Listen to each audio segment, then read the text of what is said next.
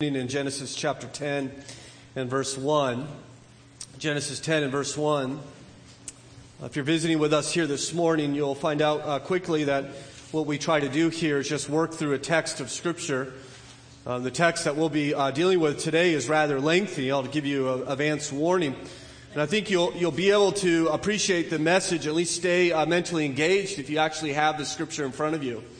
And so you have a pew Bible in front of you. I'll be reading from a slightly different version, but you'll find this text on the bottom of page 6, your pew Bible, beginning in Genesis chapter 10 and verse 1.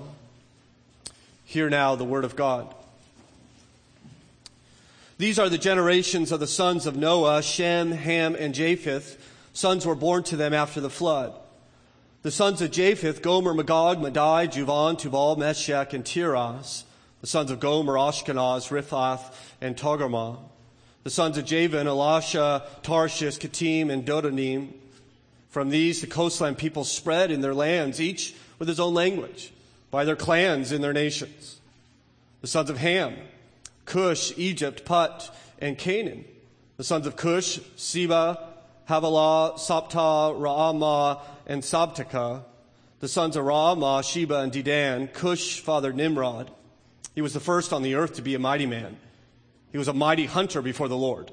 Therefore it is said, like Nimrod, a mighty hunter before the Lord. The beginning of his kingdom was Babel, Erech, Akkad, and Calneh, in the land of Shinar. From that land he went into Assyria and built Nineveh, Rehoboth-ir, Calah, and Resen, between Nineveh and Calah, that is the great city. Egypt fathered Ludim, Ananim, Lehabim, Naphtuhim, Pathrusim, Casluhim, and from whom the Philistines came, Caphtorim. Canaan fathered Sidon, his firstborn, and Heth, and the Jebusites, the Amorites, the Girgashites, the Hivites, the Arkites, the Sinites, the Arvadites, the Zemarites, the Hamathites. Afterward, the clans of the Canaanites dispersed. And the territory of the Canaanites extended from Sidon in the direction of Gerar as far as Gaza, and in the direction of Sodom, Gomorrah, Admah, and Zeboim as far as Lasha. These are the sons of Ham, by their clans, their languages, their lands, and their nations. To Shem also, the father of all the children of Eber, the elder brother of Japheth, children were born. The sons of Shem, Elam, Asher, Arpachshad, Lud, and Aram.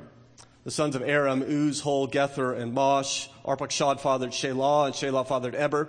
To Eber was born two sons. The name of the one was Peleg, for in his day the earth was divided, and the brother's name was Joktan. Joktan fathered Almadad, Shelef, Hazar Maveth. There it is. Jerah, Hadarim, Uzal, Dikla, Obal, Abimael, Sheba, Ophir, Havilah, and Jobab. All these were the sons of Joktan. The territory in which they lived, from Mesha in the direction of Sephar to the hill country of the east. These are the sons of Shem by their clans, their languages, their lands, and their nations. These are the clans of the sons of Noah according to their genealogies and their nations. And from these nations spread abroad on the earth after the flood.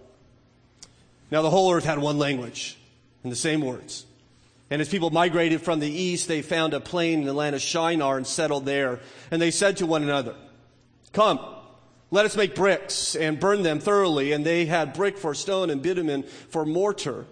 They said, "Come, let us build ourselves a city and a tower with its top in the heavens, and let us make a name for ourselves, lest we be dispersed over the face of the whole earth."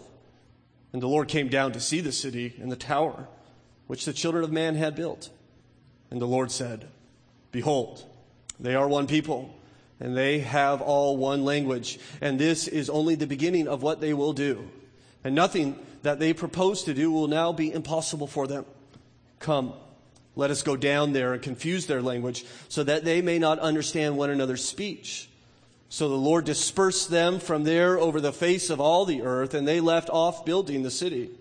Therefore its name was called Babel, because the Lord confused the language of all the earth. And from there the Lord dispersed them over the face of all the earth. Let us pray together. Father, we thank you for your word in which we now come to study a text, part of it as is evident, is very unfamiliar to us, and yet it is your word. So we pray that you would help us to consider it, to apply it to our lives. We thank you for your word. Help us. Speak to us, please. You are a God who speaks, a God who reveals, a God who communicates. We pray that you would do so even now this morning. We pray in Jesus' name. Amen. In 1963, President John F. Kennedy made a famous speech in West Berlin, there with his back to the Berlin Wall. And the climax of his impassioned address, the part where the president paused and then cried out in German, "Ich bin ein Berliner." What the president was hoping to say was, "I am a Berliner." What he did not realize is that people from Berlin never call themselves Berliners. That is a term that they use to refer to a jelly donut. And so what the president said there with the Berlin Wall at his back was, "I am a jelly donut." Of course, this is not the first time that meaning has been lost in translation. Pepsi once had a slogan, "Come alive with the Pepsi generation." They did not know that when you translate that into Chinese, it means Pepsi brings your ancestors back from the grave.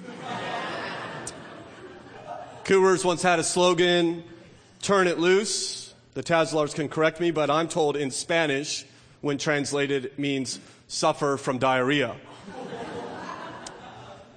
And lastly, Carol once had a curling iron which they called a mist stick, until they learned that in German, mist is slang for manure.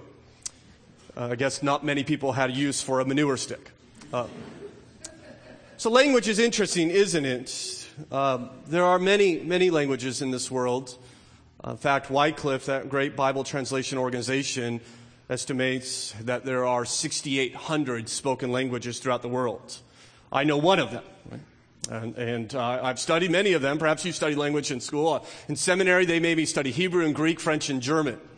And they all have one thing in common, interestingly enough. They're hard. And so I don't know any of them very well. I have a little bit of Greek left over, but language seems to be difficult for me to accomplish and to get a hold of. But nevertheless, the Bible speaks that as if language is a blessing to us. You see, God is a speaking God, isn't He? We've seen this in our study of Genesis, that God begins, and we see already in the chapter 1 that God speaks. That is, God communicates. God reveals. In fact, only our God can communicate. This is what the prophets would say differentiate between our God and all the other false gods, is that they are mute. They cannot speak. We worship a God who can speak, and He speaks to us and continues to do so even through His Word. This is how relationship with Him is possible. And He's even given us language, His image bearers. Unlike any other living thing on this earth that we can talk to one another, there's probably nothing that we can't talk about, that we can relate to one another and form relationships with us. And He gives us His Word so He can speak to us, and He gives us prayer so that we can speak to Him. And God has greatly blessed us with this. There are 6,800 languages that is upon this earth that can, if they rightly used, praise and worship God. Unfortunately, there are 2,000 languages of those 6,800 that do not have the Bible in their language. Well, that's somewhat good news. That 4,800 languages the Bible has been translated, but there are 2,000 remaining. The wonderful thing is that the Bible translators estimate by the year 2038, 25 years from now, there will be a Bible translation at least begun in every spoken language in the world. And they're trying to get that year to 2025.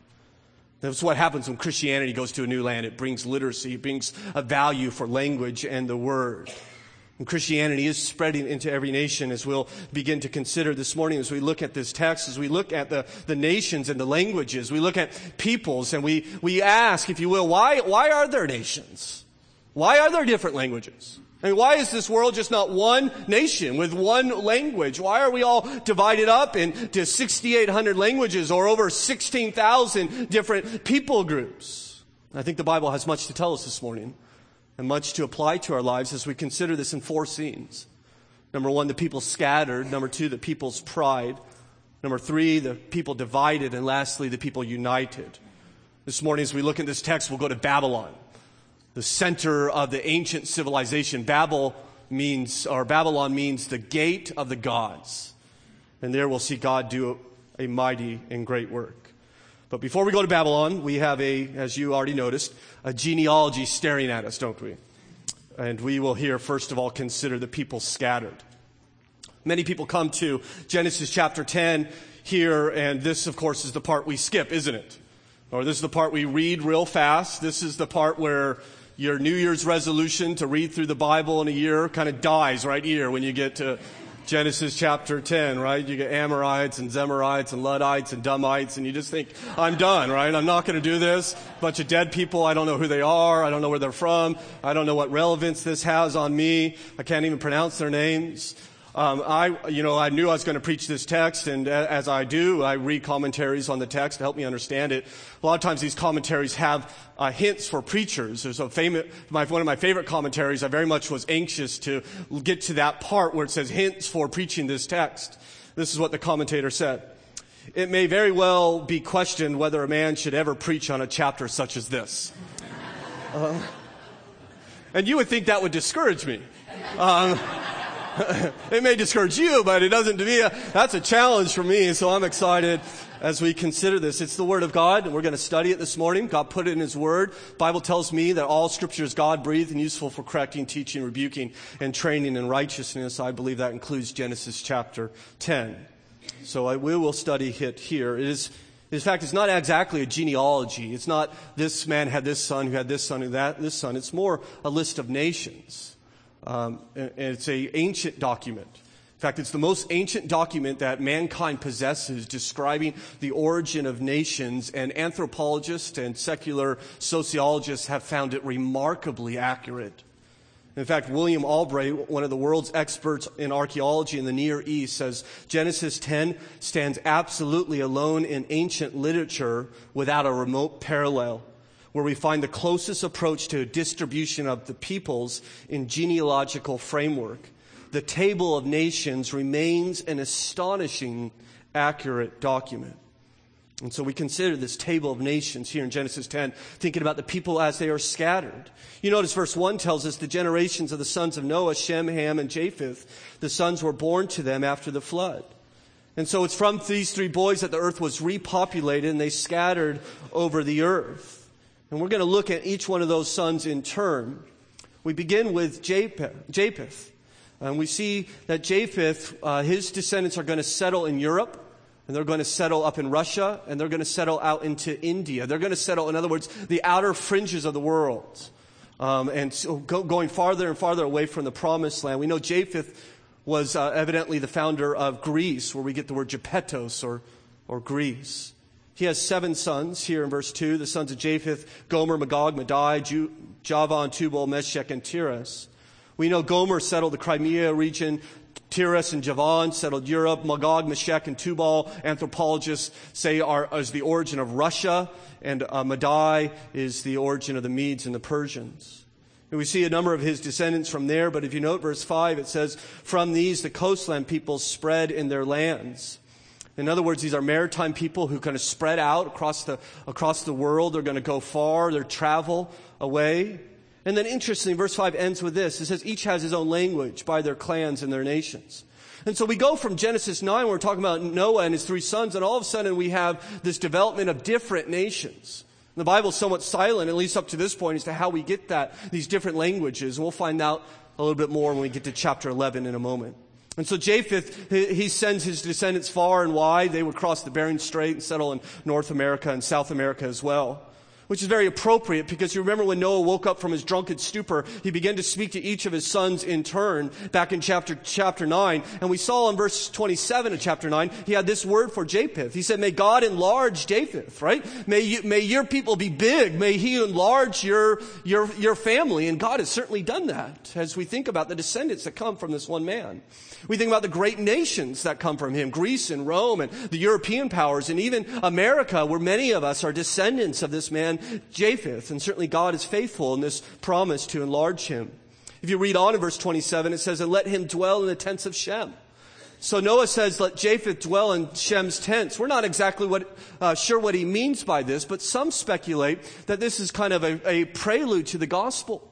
Because there's a man named Jesus Christ who's going to be a Shemite. He's going to be a descendant from Shem. But Noah says that Japheth is going to cohabitate or be blessed with his relationship with this Shemite man, I think he's saying. So I think this is a picture that the gospel is going to reach out into all peoples, even the Gentiles. For the Bible tells us in Ephesians chapter 3 and verse 6, the mysteries that the Gentiles are fellow heirs, members of the same body, and partakers of the promise in Christ Jesus through the gospel. And so we see Japheth's descendants. We secondly consider his youngest son, Ham. We see his family listed in verses 6 all the way down through 20. Ham will be the father of the African nations, Egypt, and the Arabian nations as well. And secular anthropologists all agree they came from a common ancestor. We see he has 4 sons listed here. The sons of Ham, Cush, who would settle Ethiopia, and then Egypt. Your Bible may say Mizraim, which is just a Hebrew word for Egypt. He, of course, will settle Egypt. Put, who evidently is a golfer. And then we have Canaan. Put would actually settle Libya. And so that's where he would go. And so he has these 4 sons. Interestingly enough, one of them, Cush, has a son named Nimrod. You see him in verse 8. Cush father Nimrod, he was the first on the earth to be a mighty man. He was a mighty hunter before the Lord. Therefore, it is said, like Nimrod, a mighty hunter before the Lord. And so here's this individual that's highlighted. The idea that he's a mighty hunter before the Lord, which is listed 3 times here, can also be translated, he's a mighty hunter in the face of the Lord, or against the Lord. And I don't think that Nimrod's this great hunter, like he bagged a lot of deer. I think what he's saying is that Nimrod was a conqueror. Nimrod was a mighty guy. He conquered nations and started nations.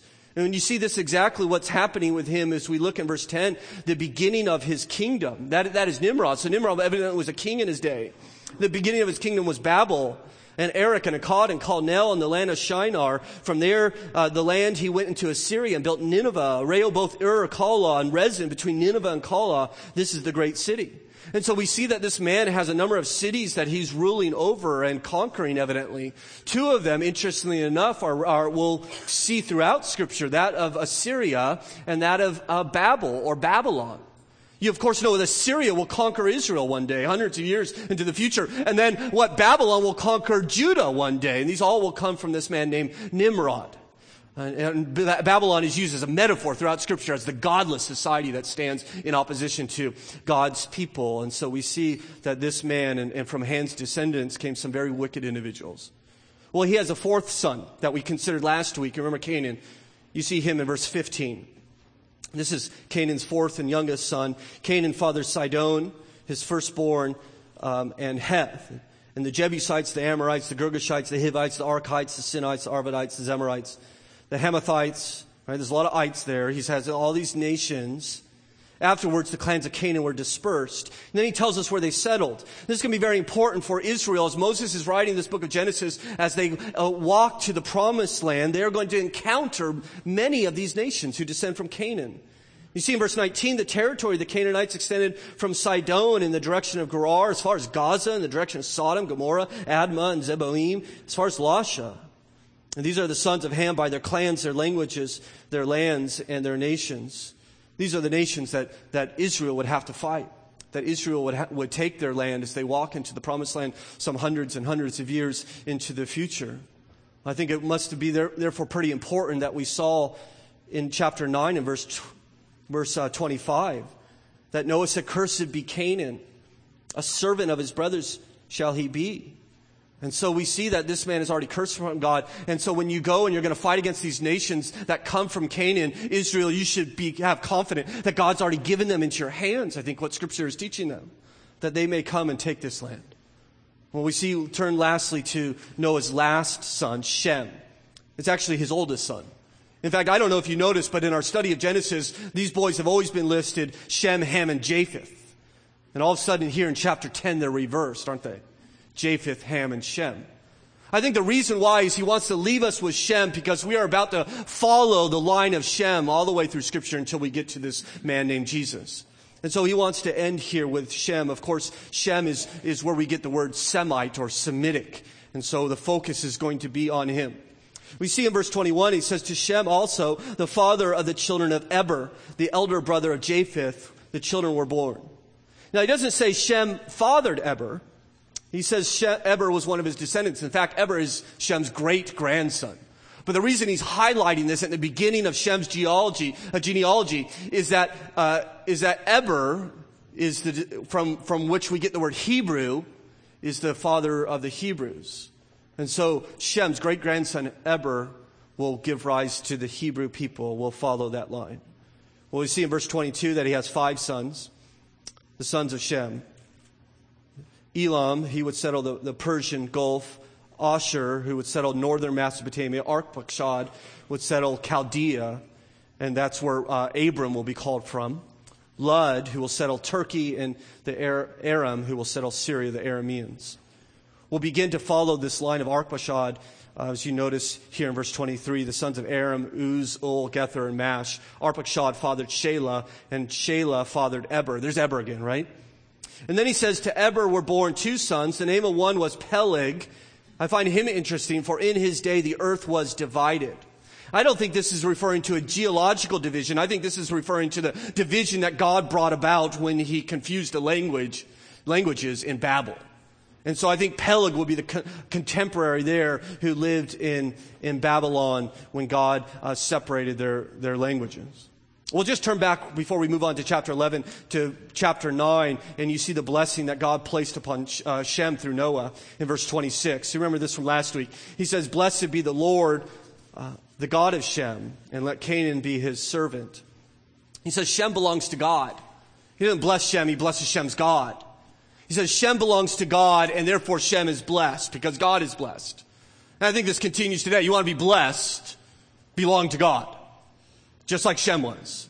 And God's blessings will follow you upon your life. And so here we have these nations scattering all over the face of the world. And we end this chapter and we look in verse 32. And the Bible says, these are the clans of the sons of Noah according to their genealogies in their nations. And from these nations spread abroad on the earth after the flood. And so they begin to scatter, and we're kind of left thinking that they did so out of their dutiful obedience, that they're just obeying God, who has told them that they are to fill the earth. Remember back in chapter 9 and verse 1, and God blessed Noah and his sons and said to them, be fruitful, multiply, and fill the earth. And again in verse 7, and you be fruitful, multiply, teem on the earth, and multiply in it. So God, just like he did in Genesis 1, grabs his people and says, I want you to fill the earth. And then we get to Genesis 10 and we see it happening. They're everywhere. They're starting nations all over the place, and we're almost left to think, well, they must have really liked God. They must have really got their act together. God told them what to do, and they went ahead and did it. Well, we are told that's not quite the case as we get to chapter 11, as we actually see why they got dispersed. You see, these 2 chapters are not chronologically in order. Chapter 11 precedes most of what we find in Genesis chapter 10, as we consider scene number 2, the people's pride. Look in verse 1 of chapter 11. Now, the whole earth had one language and the same words. And I think the Bible here is setting us up for this. What are they going to do with their unity now that they all can work together? Well, we see in verse 2 what they do. And as people migrated from the east, they found a plain in the land of Shinar and settled there. And so they go east, as we know from Genesis, is always indicative away from God. And there they find this plain, which they consider a good place to build a city. Verse 3 tells us, and they said to one another, come, let us make bricks and burn them thoroughly. And they had brick for stone and bitumen for mortar. We see the development of culture. We see the development of architecture here. And what are they going to do with this knowledge? Well, verse 4 tells us they plan to do 2 things. Then they said, come, let us build ourselves a city and a tower with its tops in the heavens. And so they plan, number 1, to build a city. I mentioned this at the beginning of architecture and urban planning and engineering and load-bearing calculations and math. And we see a very advanced civilization. We see that they're able to do great work. And so we should, I think, be somewhat impressed with these people. I don't know if God took us and dropped us in the middle of a plain if we would do quite as well as they did. They here are going to build this city for themselves, but they're of course not known for their city, but known for what's the center of their city. That is the tower that they intend to build. They said they're going to build a tower with its top in the heavens. So they want to erect a very large structure, a very large tower, a tower that will reach the heavens according to their understanding.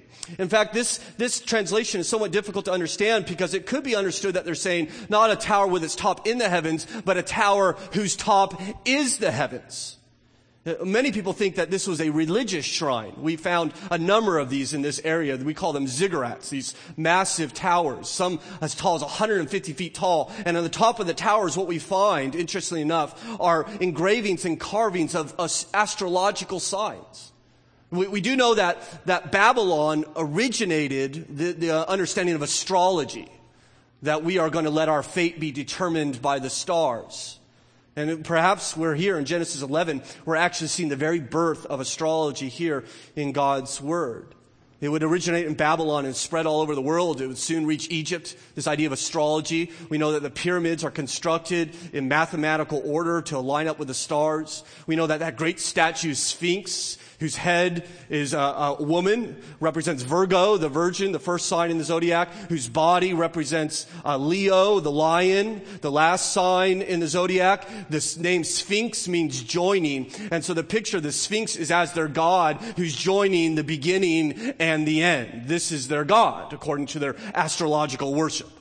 Of course, her nose fell off, so I'm not sure how powerful she is. But they're going to worship there. And this is what they're perhaps doing here in Babylon. They are changing the worship from the true beginning and end, the true Alpha and the Omega for others. We not only see what they're doing, but we see, interesting enough, why they're doing it. As we read on in verse 4, we see not only they're doing two actions, but there's two motivations behind them. He says, "And let us make a name for ourselves, lest we be dispersed over the face of the whole earth." It seems to me what they don't want to do is scatter. He says we don't want to be dispersed in great disobedience to God and His very simple commands to them. We don't want to scatter, so let's build a city. Let's build our walls so we can stay together, our little kingdom, huddle together with people we like, people just like us.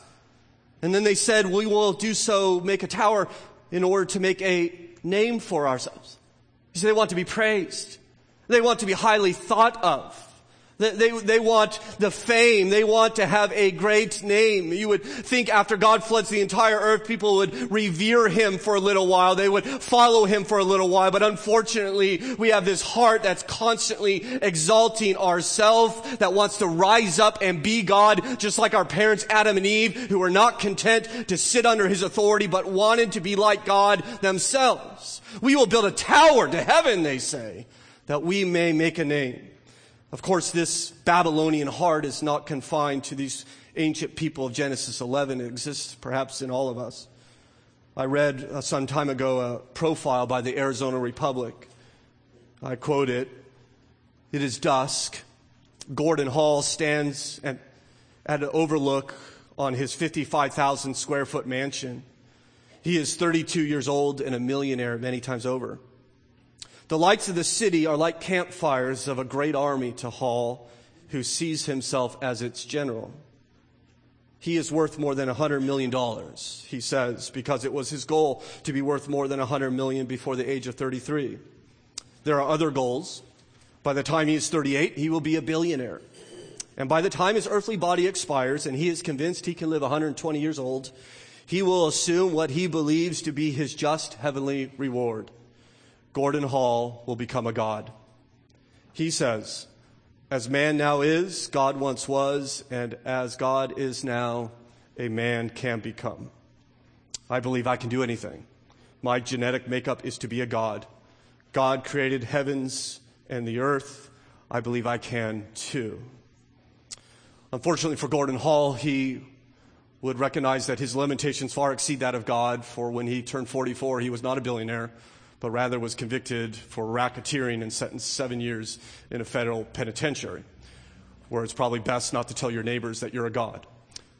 And here this man, his Babylonian heart, wanted to exalt himself. It's old.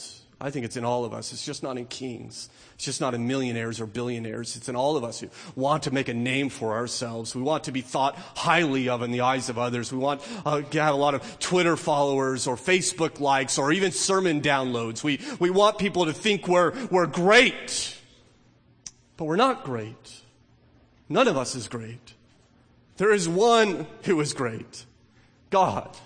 Great is his name, and greatly is he to be praised. And so I would suggest to you that we toss aside our Babylonian heart, and rather than make our name great, that we would labor to make great the name of God. Whether that's in your school or your workplace or in your neighborhood or even in your church, that we would face circumstances not like the world and think, okay, what can I get out of this? What's best for me here? But rather we would say, what will make God's name great here? How can I make God's name great? And you know what that means? That may mean you don't make as much money, or that may mean you don't get as much success or as much fame, or you get the promotion. But what it does mean is that you're living for the one who is truly great and worthy to be praised. We should pray for ourselves at Hamilton Baptist Church that no matter what future holds for this congregation, that we be people filled with humility that are interested not in the name of Hamilton Baptist Church, but interested in the fame and the name of our God, that we would make his name great. And so God help us. God help us to be filled with humility in all that we do.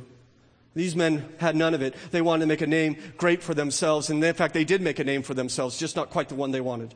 As we see, thirdly, the peoples divided. Notice verse 5. And the Lord came down to see the city and the tower which the children of man had built. I can't help but think that there's a little bit of ridicule in that verse. I don't know if you noticed it. So far is this tower from reaching heaven that God has to do what? He has to come down to see it. From the heaven perspective, it's reaching heaven. From God's perspective, he's up there. I heard about a tower. I can't quite find it. Where did you all put it? The picture I have is that God's on his hands and knees, lowering his face to the earth to see this great tower in which man thinks he has built. I appreciate what one pastor said. He must draw near, not because he is nearsighted, but because he dwells at such tremendous height and their work is so tiny. The Bible tells us in Isaiah chapter 40 that it is he who sits above the circle of the earth and its inhabitants are like grasshoppers. Or in Psalm chapter 2 and verse 4, he who sits in heaven laughs and the Lord holds them in derision. I wonder if God chuckled a little bit when he heard their plan to build a tower to heaven. And let's just be aware that what we do is not all that impressive to God. You think about the greatest achievements that humans have ever done, and we could list a number of them. I know a number of months ago, a man-made spaceship left our solar system. The first time anything man-made has actually left our solar system. It took 36 years for it to do it. Voyager 1 was launched in 1977, finally left our system. It will take 80,000 years to reach the next solar system. And so we can create spaceships. God created space. He just said, let it be. And it was be. Listen, let's be clear. God is not impressed with you. Right? He's not impressed with me. He loves you. He loves you more than you'll ever know. But you're not going to impress him. And we cannot impress him. And God has to come down and look upon this little tiny tower in which they made. But when he does, it's interesting what he says in verse 6. And the Lord said, behold, they are one people and all have one language. And this is only the beginning of what they will do. And nothing that they do, that they propose to do will be impossible for them. Please don't read this as if God is threatened by them. He's thinking, oh no, they're going to rise up against me. But no, I think it's more that God is concerned. What kind of evil will they actually be able to accomplish if they're united? Look at the evil that they're already doing. Look at how they're trying to overthrow me and usurp me. And what will they do if I allow them to continue in this unity? You see, we may make great advances which reflect God's greatness in us, but we do not have God's morality to withhold us from taking these advances too far. I think there are many things that perhaps humans ought not to do, even though it may be possible for us to do. I think of cloning, for example, or stem cell research. And I may say somewhat provocatively, I'm not sure we should have ever split the atom. These are things that perhaps go beyond us, that God says, I'd rather you not do. And it seems that God is saying this here to these Babylonians, and therefore he will act by confusing their language in verse 7. Come, let us go down. By the way, you notice the Trinitarian language there, don't you? Come, let us. God speaking to himself. They're the three persons of the Trinity. And they're confused their language so that they may not understand one another's speech. And so God comes down and changes their language so they cannot work with one another. He wants to curb that evil, doesn't he?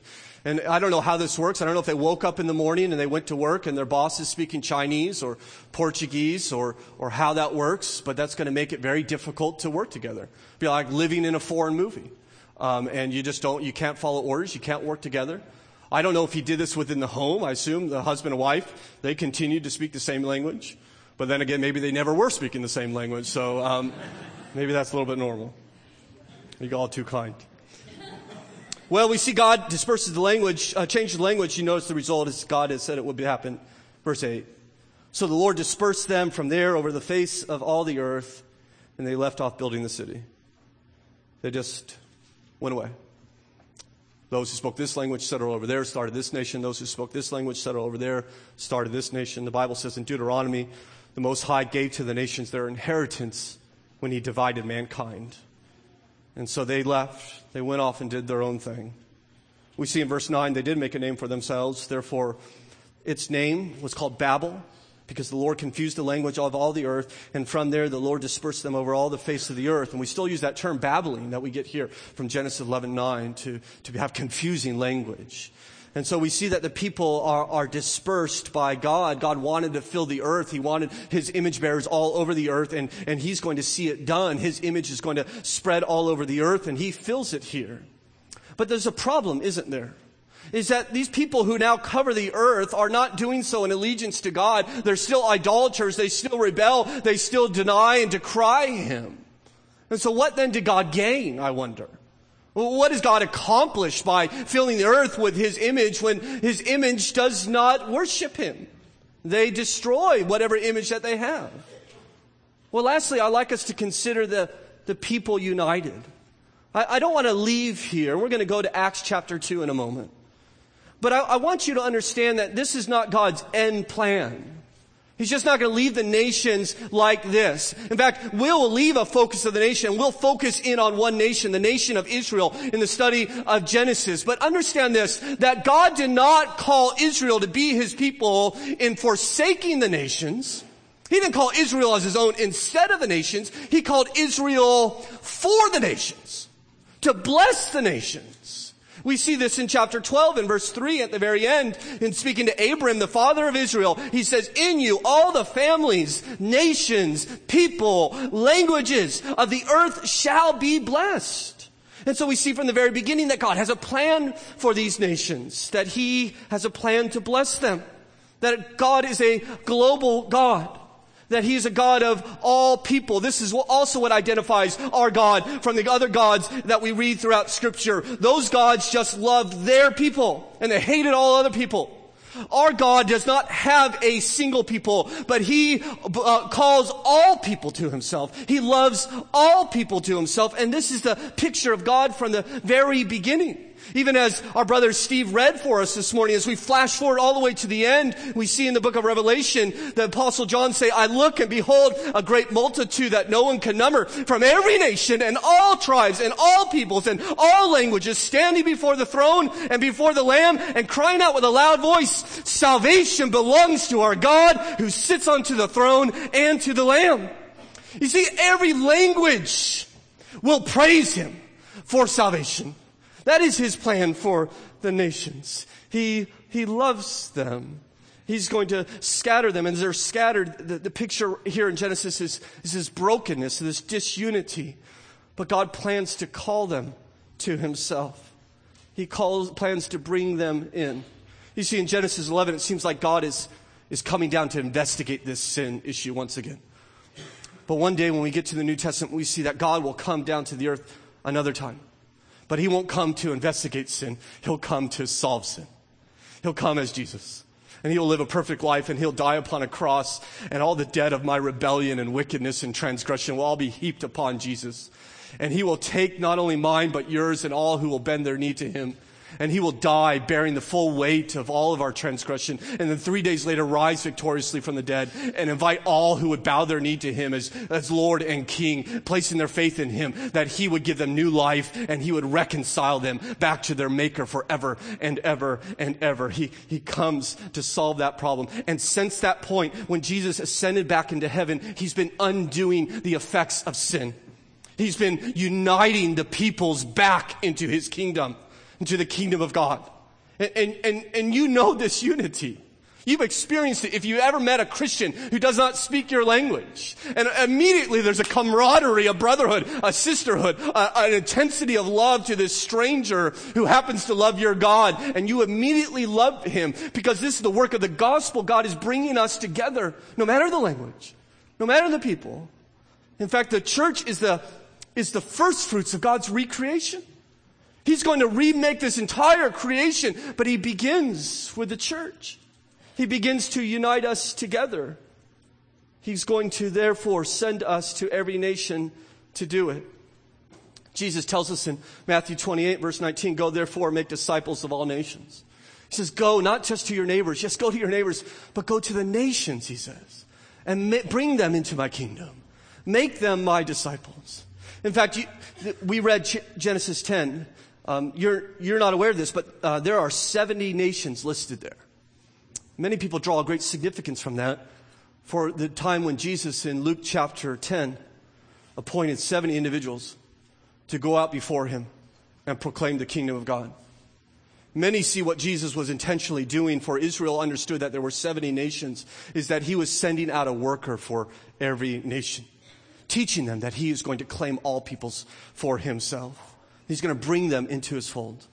And so he begins to teach this, and he then bears the weight of our sin, and then he raises from the dead, and he says, okay, now I want you to wait because I'm going to send power on you, and then you will be what my witnesses, where in Jerusalem and Judea and Samaria, and where to the ends of the earth, to every nation. And so we come to Acts chapter 2. Will you put that on the screen for us? We're going to end with this passage. Acts chapter 2. This is the day of Pentecost. A glorious and beautiful day as God begins to reclaim the nations for himself. When the day of Pentecost arrived, they were gathered together in one place. Verse 2, and suddenly there came from heaven a sound like the mighty rushing wind, and it filled the entire house where they were sitting, and divided tongues of fire appeared on them and rested on each of them.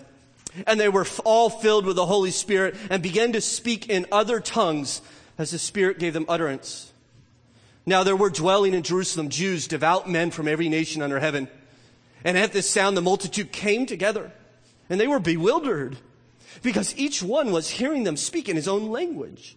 And they were amazed and astonished, saying, are not all these who are speaking Galileans? And how is it that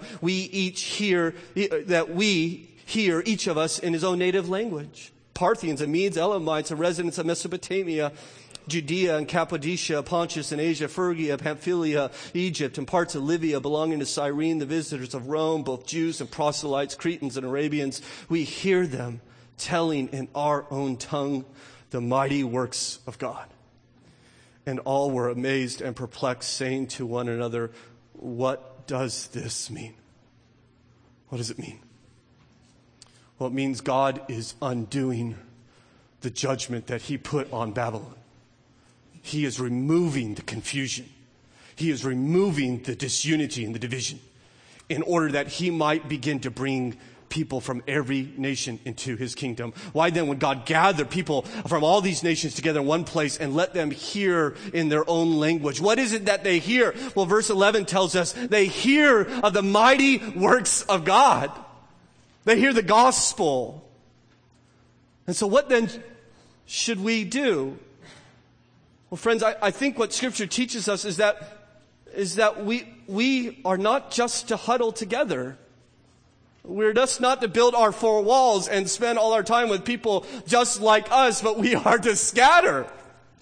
We are to go to our neighbors and our workplaces and our high school classes and make great the name of Jesus. And I believe some of you, God will call to the nations like the Tazalars and will send you to a place far away that speaks a tongue unlike yours, that you'll go to the hard places because God is claiming the nations for himself.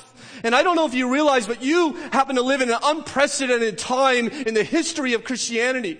In the last 10 years, 300 million people have given their life to Christ. 5% of the world's population. The Christian church is growing at 3 times the rate of the population of this earth. It's not happening in America. It's not happening in Europe, but it's happening in Asia and South America and Africa and even in the Middle East. In 1990, for instance, in Cambodia were 10 churches. Today there are 1,000 churches, and a new church is starting in Cambodia every week. In Philippines in 75, there were 3,000 churches. Today there are 55,000. In China, in 1950, there were 1 million Christians. Today, there are over 100 million Christians in the nation of China. And God is expanding. He's claiming people from every kingdom, every nation, every tongue is mine. You're mine, you're mine, you're mine. And he calls, now here's the great thing, he calls, as we end our time, he calls Hamilton Baptist Church to be involved. Not just to our neighbors, not just to Loudoun County. God help us if we don't reach Loudoun County. But he calls us to the nations. He calls us to support people like Dave and Debbie as they go to the nations. And he calls us to other works. And I just want to let you know that the elders right now are exploring a long-term relationship with a Middle Eastern country. We know 2 families that are getting ready to head to a closed Muslim nation. And they are in conversation with us about, can we enter into a long-term partnership to reach an unreached people group. There's 700,000 of them. None of them know Christ. Not a one. And can you imagine if God uses this church over the next 10, 20, maybe 30 years, I don't know, but to claim these people back into his kingdom? We can enter into these relationships. We can give to things like the Lottie Moon Christmas offering and the offering for the persecuted church that we'll take in a couple of weeks. We pray for Dave and Debbie and Mike Witt and Jeff Hemby and the Zooks. And we pray for Kevin McKay and all those who are out there doing this great gospel work as God builds his church. But the incredible thing is he's just not building his church here in this world. Do you know what else he's doing right now? He's building a city in heaven. And the Bible says one day when he recreates all things, this city, the New Jerusalem, will descend and be the centerpiece of this new creation. You see, the Babylonians, they wanted a city that would endure. Well, God is going to build one that will never end. And there, the gates will never be shut, the Bible tells us. And at the center of the city will not be a tower by which we exalt ourselves, but will be a throne by which we exalt the one who is worthy of our exaltation, the King, Lord Jesus.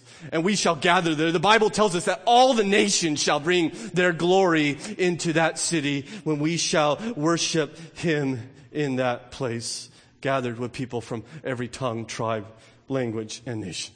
This is what God is doing. He's doing it in our time. And I praise the Lord that I believe he's working in this place, that we may get involved in this great work, reaching our neighbors and the nations for the glory and the name of Jesus Christ. I invite you this morning, perhaps you're here and you don't know this Jesus. I mean, you know him, but you have yet to surrender. If you would bow your knee to him, he will give you life. Life you've never experienced. Eternal life. You right relationship with the one who made you forever and ever. You simply have to get on your knees and say, Jesus, I believe, I give you all, and he will save you. Let's pray together. Father, we thank you for your great work throughout this world. We thank you that we get to live in it. We know that you, Lord Jesus, in Matthew 24 and verse 14 says, this gospel shall be preached to every nation, and then the end will come. Perhaps the end is even in sight of our lives. Will you help us to reach the nations? Will you help us have your love for the world? We pray in Jesus' name. Amen.